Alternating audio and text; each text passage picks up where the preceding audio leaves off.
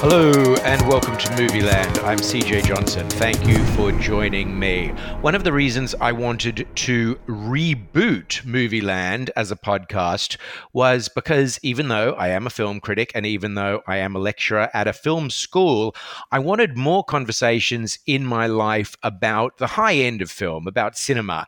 And one of the places I was getting those conversations when I had the previous iteration of Movieland was with Jim Flanagan, a cineaste like me. And now that I've rebooted Movieland, I've gotten Jim back and we are going to talk about movies once again. Jim, besides being a cineaste, is a restaurateur, a beer producer, a music producer, and a music record label owner. Hi, Jim. How are you? CJ, good afternoon. I'm well. We haven't done We can this in a finally- little while. I know, we can finally talk about movies again. And I would just say that even though, we've emerged from, well, the worst year, really, of our lives, I would hazard a guess. Yeah. What do you think it has been like for movies? It feels like we still got plenty of good movies. Well, I mean, and that's the thing, right? Like everyone's release schedules for the year were done just because, the world basically temporarily closed and ended. Didn't change anyone's, release schedules. And you think about the timeline of putting a film together, they're done, usually at least 6 months before they get distribution or anywhere. So there was this huge amount of cinema ready to go. It was just a question of adjusting the distribution and consumer models to get it out there. So and personally, I actually thought it was I was sort of looking through my kind of favorite publications and end of year list. I thought it was a really solid year. How about you? I thought it was a great year. Yeah, I did. And in fact, it was very interesting because so many of the big commercial mainstream films got their releases delayed, kicked further down the field. It actually helped shine a light on the kinds of films you and I like the most, because they were sort of, they got more room to breathe, room to be seen, I feel. Well, and they also were given a little bit more potentially of a level playing field than they would normally have. And you made a comment when we were sort of discussing doing this last week that, everyone curated their own little mini film festival last year.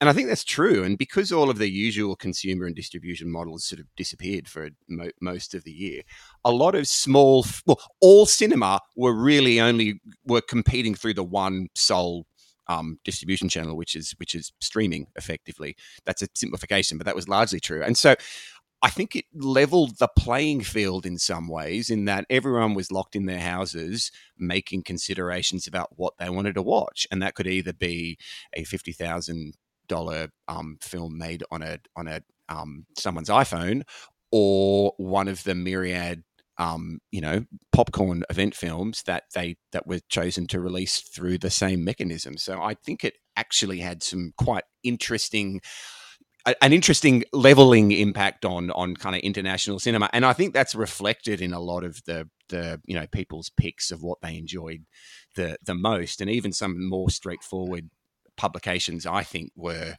clearly watching a broader range of things than, I think the average Joe or Josephine would.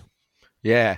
And indeed, some of the big ones, the big commercial films that they released didn't actually kind of have the impact that they expected. No. Things like Tenet and Wonder Woman 1984 they weren't Titanic. Well, and I think there's a relationship between the two. I think people were less interested in those big event kind of cinema experiences and potentially, I don't know how conscious this was, more interested in more interior drama and cinema because of that. And we can talk about Tenet. I wasn't a huge fan, and I found it a bit of an empty experience watching a film like that on your couch and not in a cinema with a smashing Dolby, thumping sound system surrounding you as well. So I think that informed people's viewing choices as well. Yeah. Well, we are getting around to an awards season now that is looking all the more fascinating because of what we've just talked about. And I just wanted to lead our conversation with a film that was on a list you sent me a few weeks ago and then had been removed from a revised list you sent me this afternoon.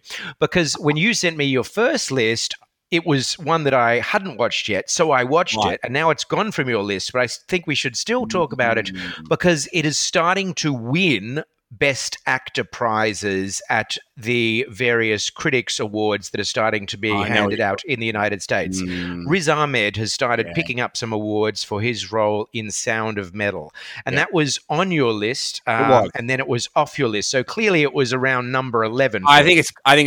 it's a great film, and I could kind of put it back on there. It was a bit of a juggling, balancing act, if I'm honest. Yeah, I loved that film and almost everything about it. And I have also watched with extreme interest that Riz Ahmed has started to position himself as a front runner for all the major gongs in that, and I think he should. Here's my hot take. Paul Racy, who is the second male lead in the film, who plays the leader of the deaf addict community that Riz Ahmed's character goes to when he becomes deaf. I reckon he is going to start emerging in the supporting actor races. I think he's remarkable. Yeah, and he's also that kind of understated classic American character actor that award ceremonies just kind of like now. I think if you think about, I've just forgotten his name. The J.K. Simmons. Yes, thank you. Touchdown. So many other examples as well. There's a certain archetype of kind of battered Ben Mendelsohn sort of had a late career devoted entirely to this. Award ceremonies really like actors like that in that tradition, I think. So yeah, good tip. Yeah, and he kind of he's got that face that looks like you've seen him in a million things, but you haven't really, but he's just got that character actor face, and he's got lovely compassion. Oh, and he's just great as well, actually. He's a little bit of a scene stealer in that film. Everyone in that film is really good, but yeah, he's distractingly good, and in not actually that many scenes. If you look at his screen time, it's not actually that huge. We sort of follow Riz Ahmed around and his partner, but yeah, he's great. And what was it in a nutshell that you loved so much about it? Look, I think it's a really flippant, pat, obvious thing to say about cinema and if you use the A word, art. But I think a good film and a good piece of art is always one that sort of shows you a world you haven't seen before, and that was not a world I had ever seen before. And look, possibly I'm partisan because it is about a person who plays in an avant-garde underground noise rock band, which is my idea of a good time. But I just loved the complexity and the sensitivity by which it creates this utterly terrifying world of someone's world changing on a dime, and there's that fantastic scene early on where Riz Ahmed's, and the sound design in this film is just so clever and complex, and his sound just goes basically, and he's sort of at a gig and he's outside in the street, and all of a sudden 95% of his hearing just disappears. And I think the film does such a good job in just depicting his response to this new world that he finds himself in and trying to navigate that. And it doesn't romanticize deafness or disability in any way, in any kind of obvious politically correct way. It's just such a sensitive, thoughtful, very understated way of depicting what happens when your world entirely changes, and when your world changes in a way that makes all of your plans and all of your goals potentially disappear in a heartbeat. And I think Riz Ahmed is just fantastic in this, and he learned how to, he's one of those sort of classic method performance where he learned how to drum and he learned how to sign in preparation for the role. And I'm sure it would have been perfectly fine and adequate if he hadn't done those things. But it's a really rewarding, inobvious, very subtle performance and film, I think.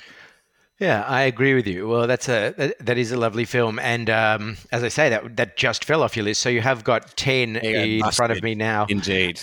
Sorry about that. One of the other ones on your list that I decided to watch that I hadn't seen was Possessor. Ah, Baby Cronenberg. Yeah, so this is Brandon Cronenberg is his name? Yep. David Cronenberg's son. He is basically more than anyone I could think of. I mean, Sofia Coppola's films do not look like Francis Ford Coppola's films, and there are other examples. But Brandon Cronenberg is literally following in his father's footsteps, not only in terms of being a filmmaker, but in terms of style and substance and theme.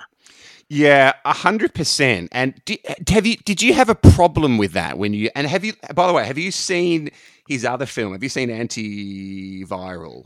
No, I have not. Okay, very similar terrain and aesthetic and stylistic approach. Did you? Because I really, really enjoyed this film for obvious reasons. I put it in my favorite films of the year list.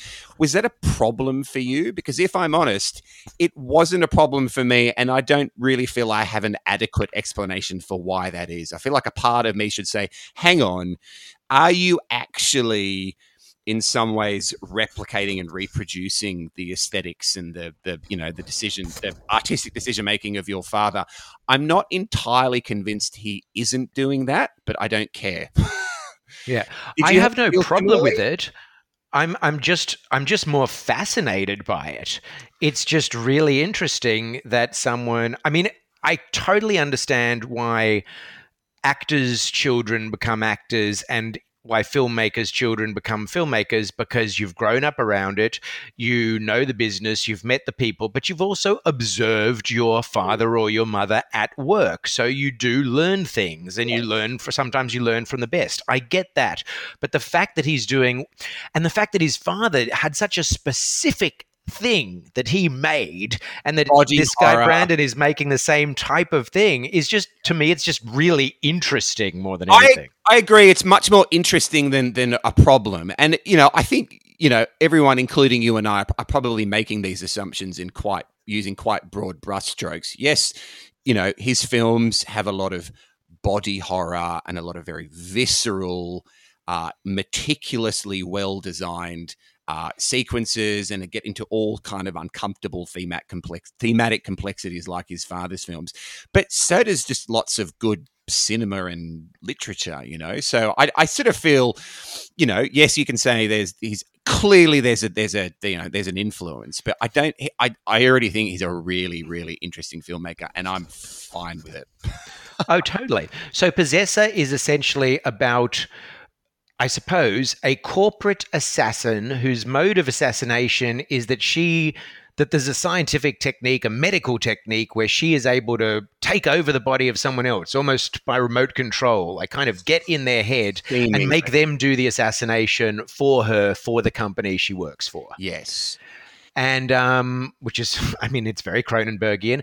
But the other thing that aligns him with his father, and I think happens in this film, is it runs this line of being very clear narrative, but also there's so many ideas in there that it's also a little bit confusing at an idea level. Do you know what I mean? It's just overpacked in a way. It is, and especially the last reel or so, where without any spoilers, where the two people, if you will, that are arguably, inhabiting the same body start to merge, and it's confusing and fascinating which character is in front of you between the two. And I never, yes, it gets thematically and kind of narratively confusing, but never in a way that isn't completely compelling and just so interesting and full of ideas about, how vulnerable we are to influencing other people, and how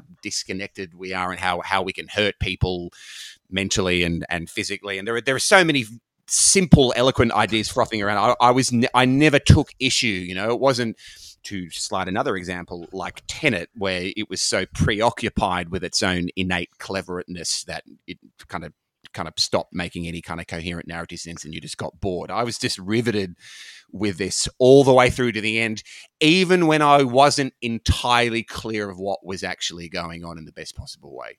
Yeah. Another element of it, which I can't really sort of be overlooked, is just how willing it is to be super, super, super violent. Oh, Like yeah. I haven't watched a No. movie that graphically violent in a few years, in a while. No, it's disturbing, and it sort of starts in that opening sequence with the opening assassination. It doesn't really stop. But I think CJ, that's one of the reasons that, because as you kind of alluded to, the general concept is possibly a little bit silly in how simple and high concept it is. There's this technology that means you can sort of take over people's minds and carry out assassinations pretending to be them. It doesn't really explain that concept in any compelling detail, but it's so visceral and the graphic is so real and intense and not how you normally see cinematic violence depicted in any kind of conventional thriller. It's so confronting and real. You sort of forget about the fact that you haven't had this concept explained to you in any kind of compelling way. And you just go with it because it just seems so real. And I think the way that Brandon Cronenberg sets up the scene and shoots and edits this film, it's so beautiful as well. It's so graphic and horrifying, but it's full of such striking design and colors, and it's a really, and that's a very Cronenberg combination as well. You sort of, it both terrifies and sort of fills you with beauty at the same time. And it kind of Caravaggio-esque almost way. And his dad always used Canada in this way, particularly, I guess, Toronto, to sort of suggest the kind of any city. Yeah. And that's what's happening here too. 100%. It's not New York, it's not Paris, it's not London. By using Toronto, I think it's Toronto. Yeah. And the way he shoots it, it's just like modern, vaguely futuristic, modern, pretty big, not quite megalopolis, but a metropolis city. And I like that sort of generic sheen that both Cronenbergs are doing. It is just it could be any city, anywhere. These could be people anywhere almost, well, not at any time because it's very, technology focused. But no, I agree. And that's very, very intentional. Yeah, he's really good with a camera, I've got to say. Yeah, I'll be watching him from now on. I really like Andrea Riseborough in this as well. She's really quite creepy. Yep. Well, I remember we talked about all the Black Mirror episodes, and we loved her Black Mirror episode. It's just kind of perfectly cast in this, and it's there is no one to root for in this film whatsoever, and it's true. Cannot avert your eyes for a second, and I think that's a really hard trick to pull off as a filmmaker. There are very few filmmakers that can do that and not just repulse you, because there's no one that you really give a shit here about at all. There's a kid and a dad, but none of the characters, and there's no attempt to either. This is such cold clinical ideas based cinema, and I think that's hard. Yeah, I like that about it too. You're right. There's no hero there. No. Now, if that is science fiction horror, there is the complete other side of science fiction, which is kind of cuddly science fiction, Spielberg science fiction. Yeah. Both you and I watched and enjoyed The Vast of Night, the debut feature film from a guy named Andrew Patterson. Yeah, good segue. Jesus, that's a very, very wow. That is quite a different film to Possessor. So, what did you think about this? I really, this is my favorite genre film of the year. Sure. How about you? So The Vast of Night is a very independent, very low budget film about a couple of young people in a town, I want to say well south in the United States, like close to the border with Mexico, who uncover the potential for aliens on their way to their town, like aliens in the sky, in the skies. It all takes place on one particular night. There's a lot of use of radio. It's all very much about how these kids intersect with the radio. One of them is like the local DJ, and one of them, I think, is the telephone operator. It takes place in the 1950s, and its vibe is very much like Steven Spielberg, but on a budget. And it's almost like it's kind of like imagining this is what Steven Spielberg must have been like when he was in his 20s, except Andrew Patterson is actually, I believe, in his 40s. But he's crazy young. Yes. It's not the same with that. Yep. it is very much saying, to my mind, I want this to be considered in the vein of a Steven Spielberg type experience. This is friendly, this is warm, this is fun, this is full of wonder. This is sci-fi to make you happy, as opposed to something like Possessor. But I'd add to that crucially.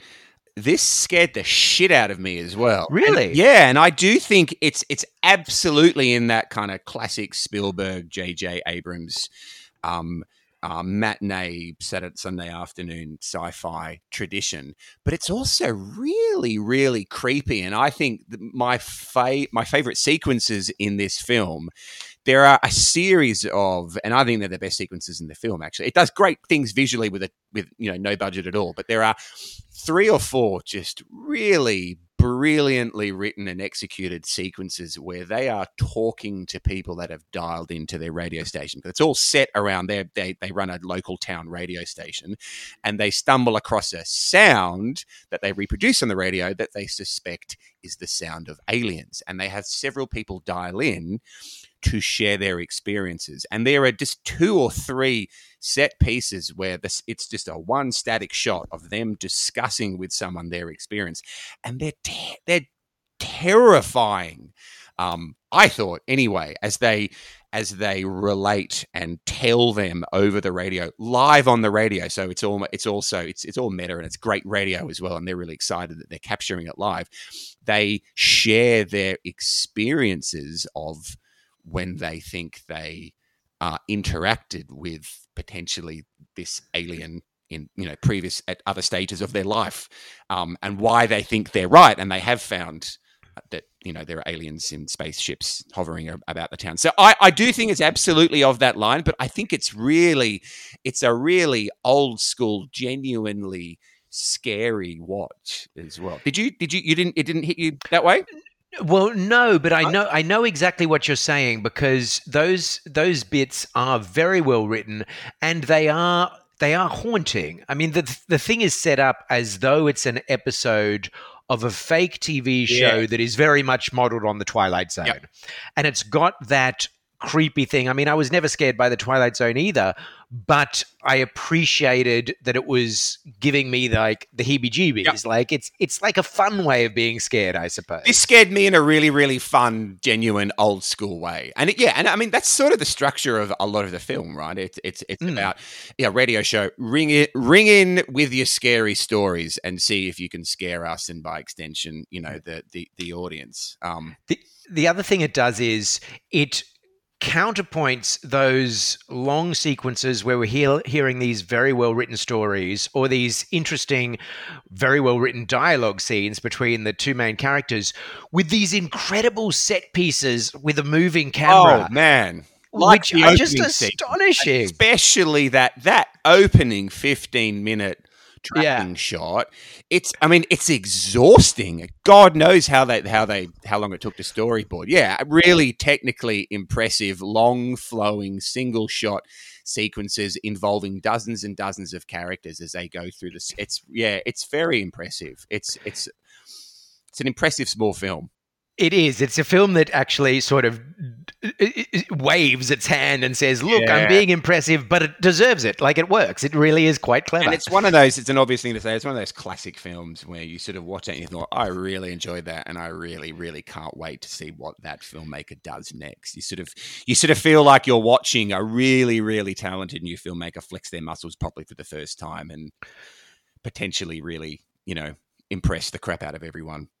Yeah, absolutely. It says I can make a film. Like, if you were an agent at a Hollywood agency representing directors and you saw that film, you would instantly try and get that. Look, and it had great reviews when it came out, and I'm sure that is already in flow. I think the director is probably, So staying with the kind of sci-fi adjacent vibe, a film that I saw a long time ago now, because I saw it at last year's Sydney Film Festival, so it's a bit dim in my memory, but I loved it, was BACURAU. Oh, was that at Sydney Film Fest must have been 19? Yes. Was it really? Wow. Yeah. Okay. It is officially considered a release of last year, so that would, okay.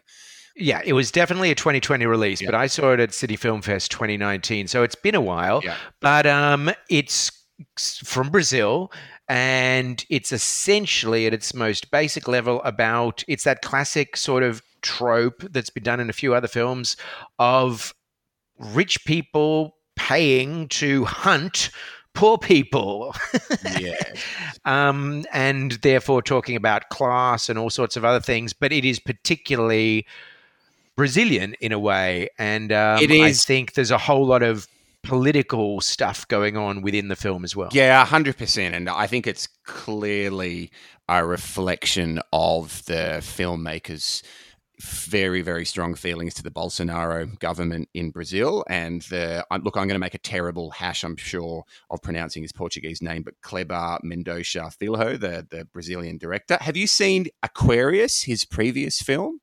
I did. I didn't Okay. like that one as much as this one. Me either, but he's a very politically minded filmmaker. And when they were at Cannes with Aquarius, they had those placards, and they were there was a political protest.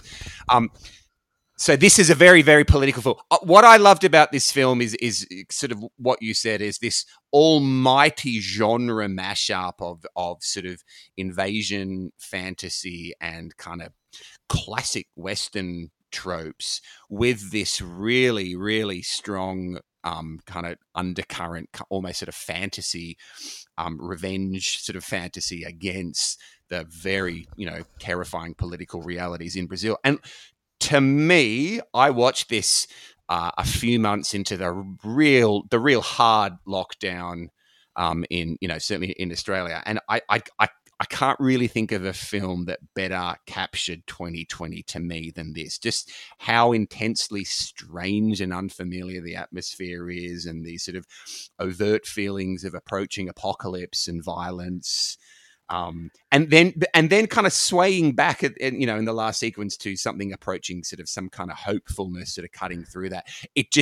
I just thought about it constantly throughout the year after I thought it. And to me, this film sort of encapsulates 2020.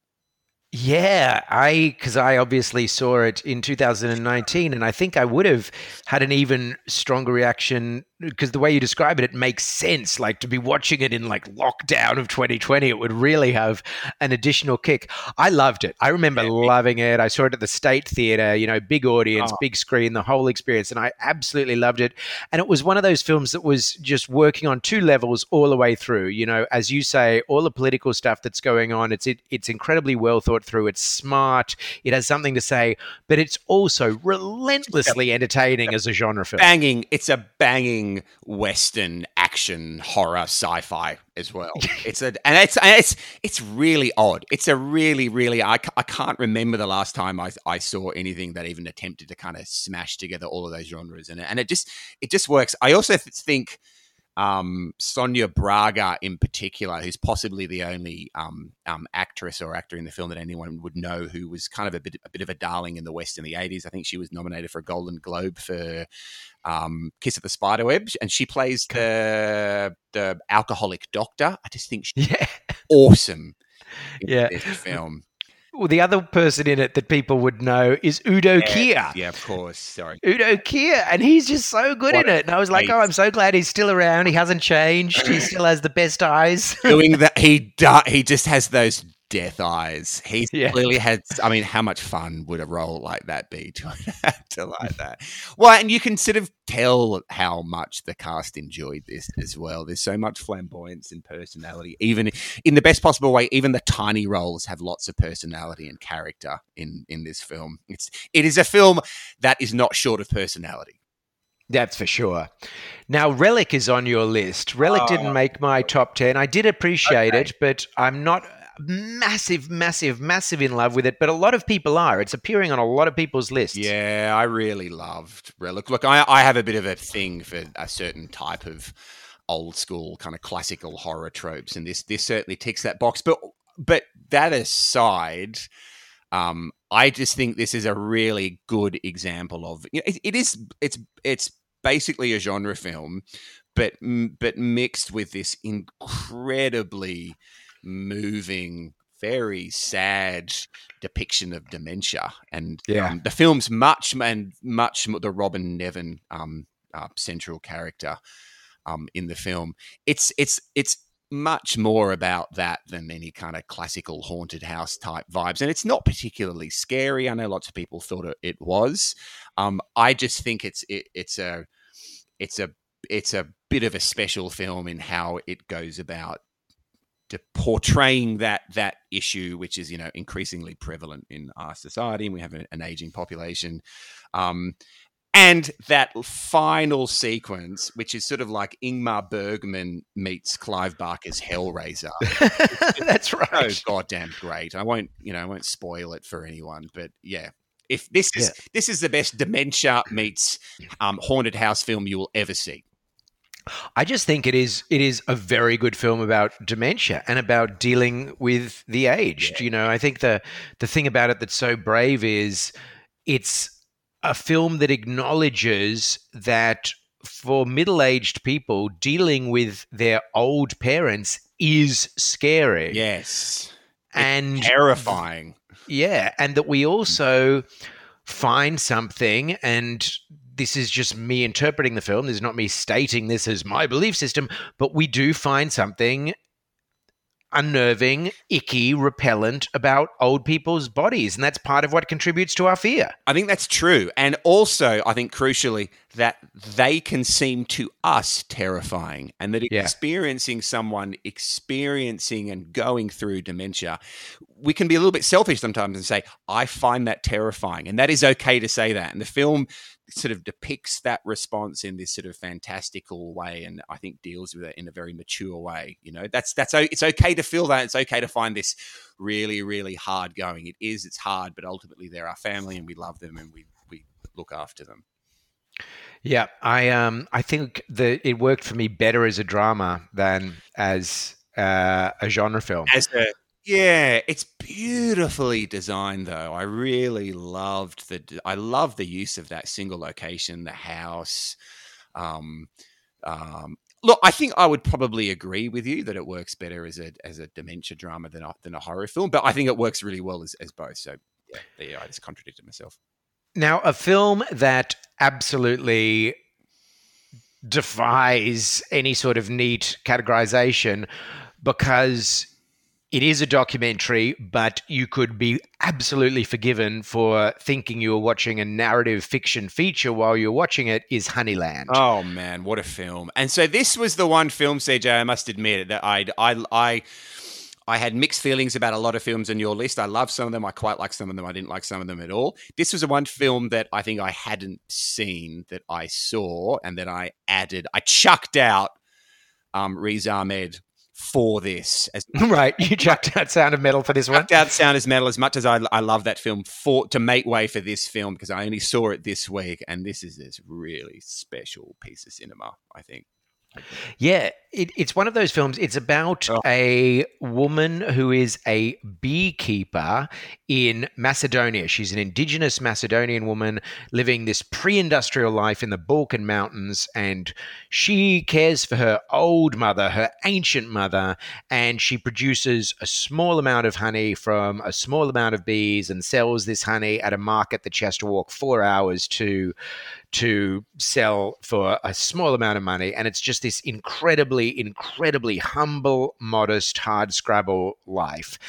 But it is consistent. It is sustainable until one day events happen and it is no longer sustainable. And just how this film came into being, how the filmmakers decided to follow this subject and then get the drama. It's incredible. It is. And apparently it was an accident. They were actually there in location in this part of rural Macedonia to make a film about climate change and something else. And then they met this character and then they apparently, made the clearly very sage decision that, you know what, this is a much better story. It was originally going to be a 20-minute short about climate change. And then they met who is the central character of the film. And oh man, talk about being in the right place at the right time. And again, like everything that we've been talking about, it's about so many things. It's this meticulous, beautiful, complex character study of this one person. And it's about climate change and it's about, people. It's this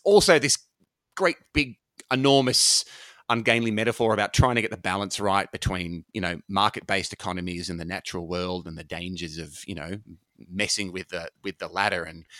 And it's just such a rich, incredibly sad, very, very moving humanist film. And I don't know, I sort of feel like, I don't know if this was by design or not, but there are a lot of films like that released this year. The Sound of Metal is another one. It seemed to be a great year for kind of classical humanist filmmaking. These stories about these remarkable people going through terrible experiences. And the way this one is shot too, the way it is actually put together, like it is a documentary, but it uses the language of fiction cinema. I mean, you've got inserts and cutaways and reverse angles and reaction shots. I don't know whether they restaged events or how they did it, but the film looks like a construction. It looks formally composed. It does, and you can sort of work out pretty quickly that they clearly made some very strict aesthetic decisions about how they shoot it, and there's seemingly no artificial lighting for any of the evening sequences whenever they're inside the house in the village, and all those sequences with the woman and her mother. It's just, they are lit by candle, and it kind of, they look like a Vermeer painting as a consequence. I'm not sure what they did, and that'll need to be validated. I'm not sure if they enhanced that with other lighting, but the way that they light this film is just magical. And I can't remember the last time this is a tiny film shot in the mountains of Macedonia, and it's the best shot, best lit film that was in 2020. So go figure. I know, pretty amazing. Beautiful. I'm going to go one more that I've seen on your list, and then you can tell me about some of the ones that you disagree with on mine. How exciting. Okay.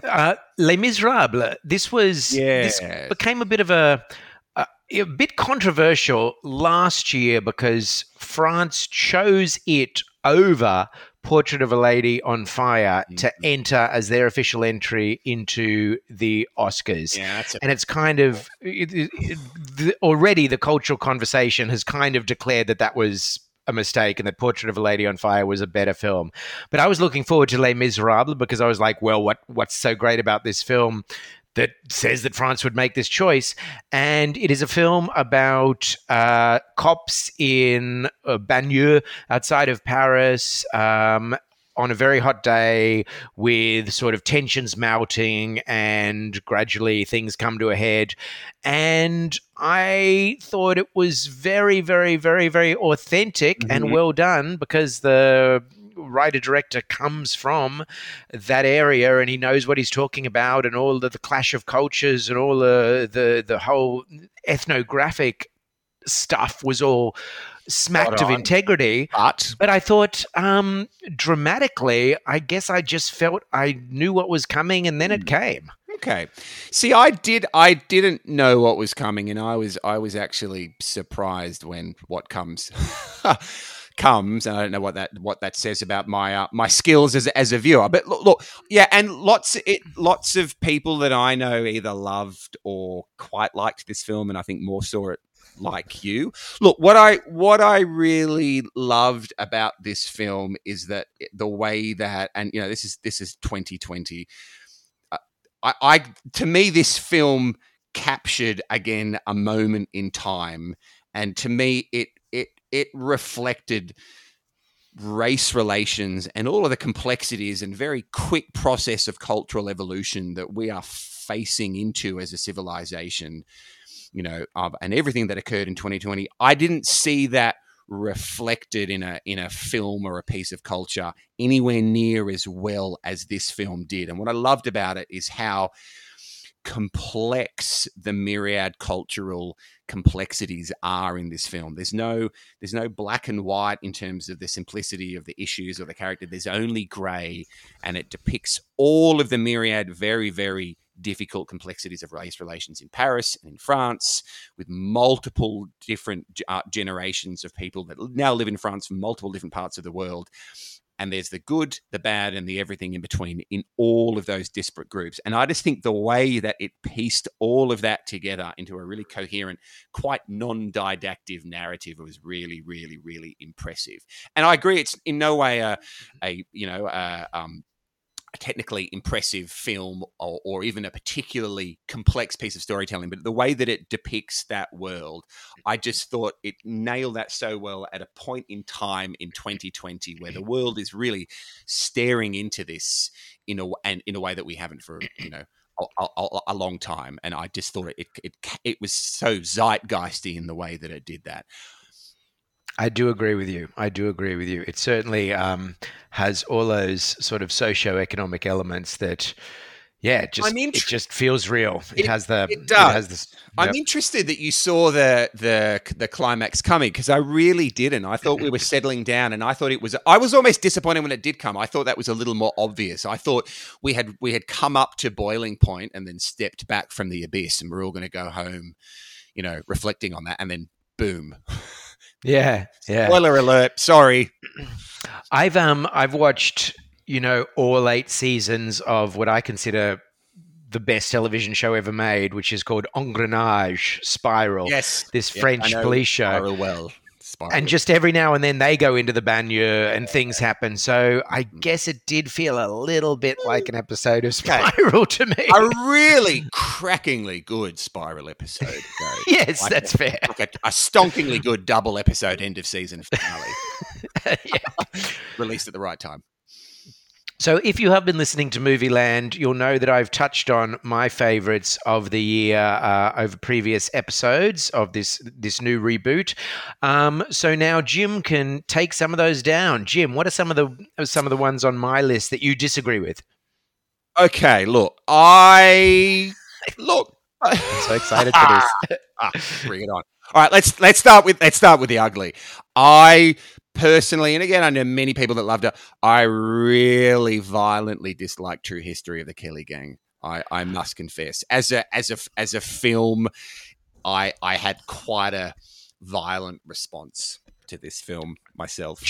Sure, that's absolutely fair. It's hardly a film that you'd say everyone would like this. What was it about it? In the best possible way, and that's as it should be. Look, to me, I read the Peter Carey novel a long time ago and enjoyed it. To me, it's sort of played out like what a bunch of privileged white hipsters would do if they were given a bit of money to shoot the Peter Carey novel of the True History of the Kelly Gang. And I just found it's kind of just so stuffed with sort of fashionable, 2020 sort of hipster artifice and posturing, and I just found it really empty, really, really quickly, and I really disliked the lead performances. It just didn't work for me at all, I've got to say, this film. But I have many, many close friends whose opinions I absolutely respect and admire, who loved it as much as you did. So let's argue. What did you love about this film? I liked just its exuberance, I guess. Okay. It was just so wildly swinging for the bleachers, I guess I liked its punkish attitude. I liked its style. I just like Justin Cazale's thing that he's got going on. So do I. And I was engaged in a sort of really visceral way. I was excited as I watched it. I thought Nicholas Hoult was really good as that creepy Constable Fitzpatrick. He is. I thought George Mackay was good. I thought Essie Davis was good. I thought the acting was all good. Yeah. And I just liked it as a sort of deconstruction, as a postmodern deconstruction, expressionistic, anachronistic piece of elliptical storytelling. What I liked about it is that he clearly attempted. Look, to me, bad cinema is when is an adaptation of a book that just seeks to just reproduce what the book does. You know, that's just the definition. That's the hard definition to me of bad cinema. Where you take a book and you just slavishly reproduce it. That's just, you know, like the Atonement film or something like that. So if you're going to film a book, you need to do something that the book doesn't do. Or if you're going to film an album or a play, you need to add something to that text that isn't done in whatever the source material is. So I admire the fact that was clearly his approach in this film. He really tries to do something new that is quite far removed from the source material. I just don't personally, I didn't think I don't think he succeeded in that personally. I don't see anything said in this film that isn't said in the book, other than the stylistic trappings of the film. But that is just me. Fair enough. I mean, that was my number 14, and of my top 15 of the year, that would easily be the hardest one for me to recommend to other people, because the only way I could serve it up to a lot of people would be like, you might like this. Yeah. You know, I can't guarantee that you will like this. Yeah, okay, fair enough. Yeah. What else of mine didn't you like? Look, I'm in a minority in that Mank didn't rock my world. I enjoyed Mank. There was a part of me that for its entire running time, I found I was a little checking my phone. I don't think you're in a minority. I actually think that is true, actually. A lot of people were disappointed or mystified or just a little like, when Mank finally came out. Yeah. So look, there's definitely that. I felt similarly with the Iannucci history of the David Copperfield film. I quite liked that as well. I wouldn't put that anywhere near my top of list. But look, in all honesty, your 10 I like a lot more than the first 5 before it. And sure. I think you're like any good list. Your list gets better as you get closer to number 1.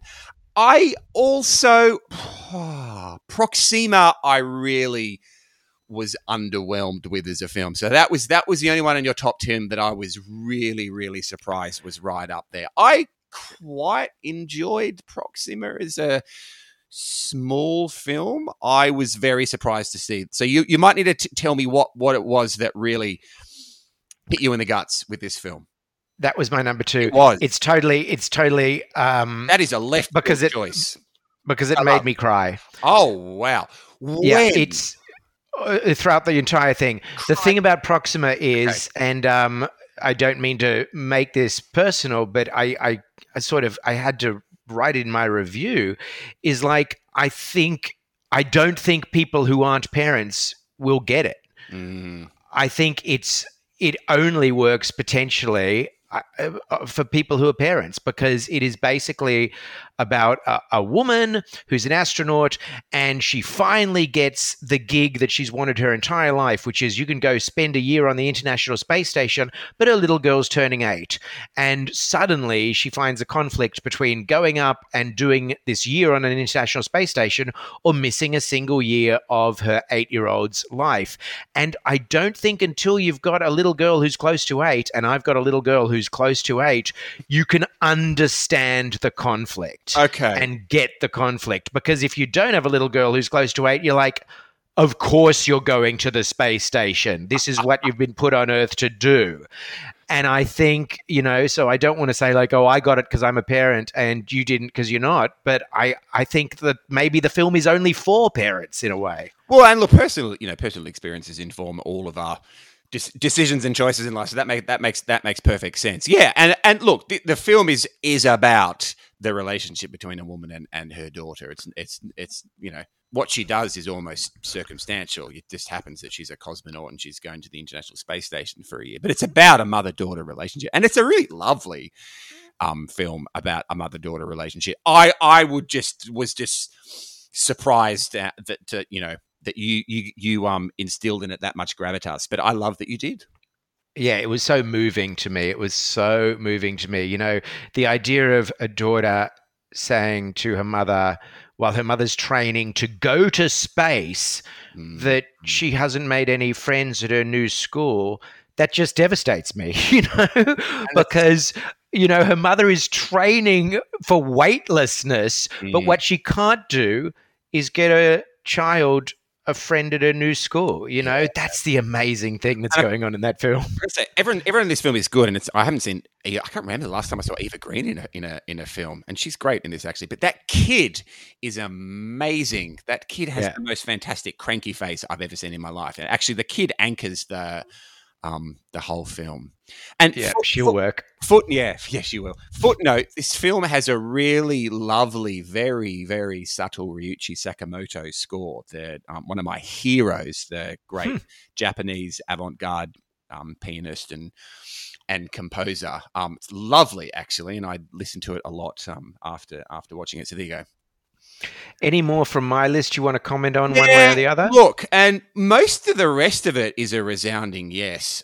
The assistant, which is popping up on, almost everyone's end of year lists, seemingly, which is interesting because it was quite a small film in some ways when it released, but it just had this meteoric impact, I think, with everyone who saw it. That to me is a really, really, you talk about a film for the times that we live in. That is a classic, I think. The execution and the writing and the subtlety with which that film deals with that issue is amazing. Yeah, that's my number one. Was that your number one? Right. Yeah, that's my number one. Wow. Okay, that is a good choice, and I think never, rarely, sometimes, always had a similar impact on me. I thought that was just incredibly sad and moving, and again, that's popping up on a lot of people's list. And it's a similar. Tell me what you think. It's a similar film in some ways. I think the two of them are like bound together in my brain. They're both like 90 minutes. They're both films in the wake of Me Too. They're both films by young women that are very clearly feminist films about how women have to deal with what men do to them all the time. And they are both centered around a central scene. In both of them, there is this like 11-minute scene in the middle that's a two-hander is what the film all comes down to. In The Assistant, it's with the HR guy. In Never Rarely, Sometimes, Always, it's with this woman in the facility where the young girl goes. Yep. I think they're incredibly similar, two sides of the same coin. I think they're very much films for our times. And one of the things that I didn't like about another of your films, Bombshell, was just how which is a very different type of film, right? It's basically a popcorn film, in the way that it deals with similar terrain, really, to The Assistant. That Bombshell deals in very broad brushstrokes because of the type of film that it is. Both The Assistant and Never Rarely, Sometimes, Always, it deals with this incredibly difficult, very distressing, confronting, important subject matter in the most undidactic, complex, nuanced, subtle way possible. I can't think of two less didactic films than this. It portrays all of the complexity of the issues. And really, clearly, it's fairly clear where the sympathies of the filmmakers lie, but they're such undidactic, meticulously made, subtle pieces of filmmaking and how they reveal those issues to the audience. I think very, very contemporary filmmaking. And Bombshell is not subtle. No. I've got Bombshell at number 15 and The Assistant at number 1. And as everything about The Assistant that you just said, absolutely. And then Bombshell is the opposite. So Bombshell about Roger Ailes, The Assistant about Harvey Weinstein, except Bombshell is the expensive, loud, unsubtle version. And The Assistant is the quiet, meditative, don't spoon feed you, subtle version. But what? It's 15 times better. I'm probably doing it a disservice, and I'm probably doing your inclusion on your list of Bombshell a disservice as well, because it's actually really important. We're talking about very fast-moving changes in our culture that is evolving at a very, very rapid rate, and we really need both types of of cultural vehicles. You need the straightforward multiplex treatment of Bombshell as much as The Assistant, because a much smaller proportion of the population is going to be exposed to a film like Never, Rarely, Sometimes, Always, or The Assistant, and there are important roles for both of them to play in our cultural lives. Yeah. And, I think people are still like, what did they do? And Bombshell puts it out there. It's like, this is what Roger Ailes used to do. Yes. And it's like, I want to see, I look forward to the movie that does to Roger Ailes. I want to see the Trump movie, that just takes the villain and just starts kicking them in the face. as opposed to the two films that we're talking about, where there is no abuse or mistreatment, debatably, and Never, Rarely, Sometimes, Always, but there is almost nothing depicted on camera. At all. No, but it's so. Yeah, it's just subtle, or gives the audience more room to figure it out for themselves. Really, special films. There are a few that I haven't seen on your list. I must admit that I meant to. I haven't seen A White Day, which I have been curious about for a while. You will like it. Yeah, I can almost guarantee you. Very, very excited. I think it's also mentioning that there are a bunch of really, really celebrated films from last year that you and I both live in Australia that we haven't had access to yet at all, and it's been impossible to see, which is a little frustrating. And when I was kind of researching this and looking at some of the films that I'd heard good things about from respected sources, I couldn't see them. Yes, we have got some films still in the pipeline for us. I know everything that happened did cause interesting shifts with the schedules, because, there are certain films, like I'm not sure that A White Day has even made it to the United States yet, and Corpus Christi, which was my number 5, that might not be, we get certain European films sometimes a lot earlier than, for example, the United States does. Yeah, and vice versa. It's a mess of a system still, isn't it? I sometimes, this is all going to change very quickly, I think, and especially with some of the announcements about release strategies this year. I sort of feel that this will be changing very, very quickly, as it is. The entire film industry is in flux currently, so. Yeah. I'm going to have to let you go, but one film on your list that I have not heard of. What is Gundala? Oh, all right. Let's talk about that really, really quickly for 1 minute. Okay, so kind of referencing off BACURAU that we were talking about earlier, and this sort of, this interesting trend, I think, in 2020 around almost sort of wish fulfillment fantasies in the world during a really, really dark, pretty bad year for the world. Gundala is an Indonesian comic book superhero film that was released about a year ago. Didn't have a wide release. You can watch it on SBS on demand. It's readily available now. Wasn't given a release here. Really celebrated in Indonesia.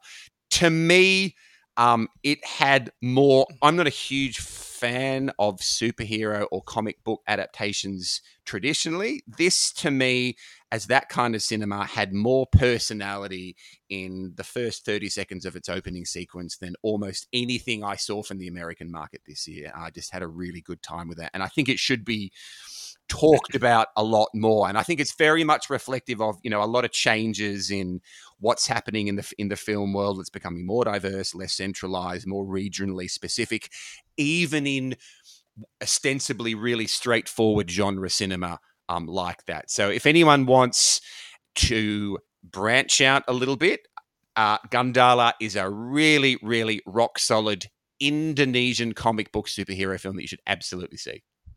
All right, I'll give it a go. I swore off comic book superhero movies, but I'll try that one. Jim Flanagan, thank you very much for speaking to me. Let's talk about movies again soon. Cheers, DJ.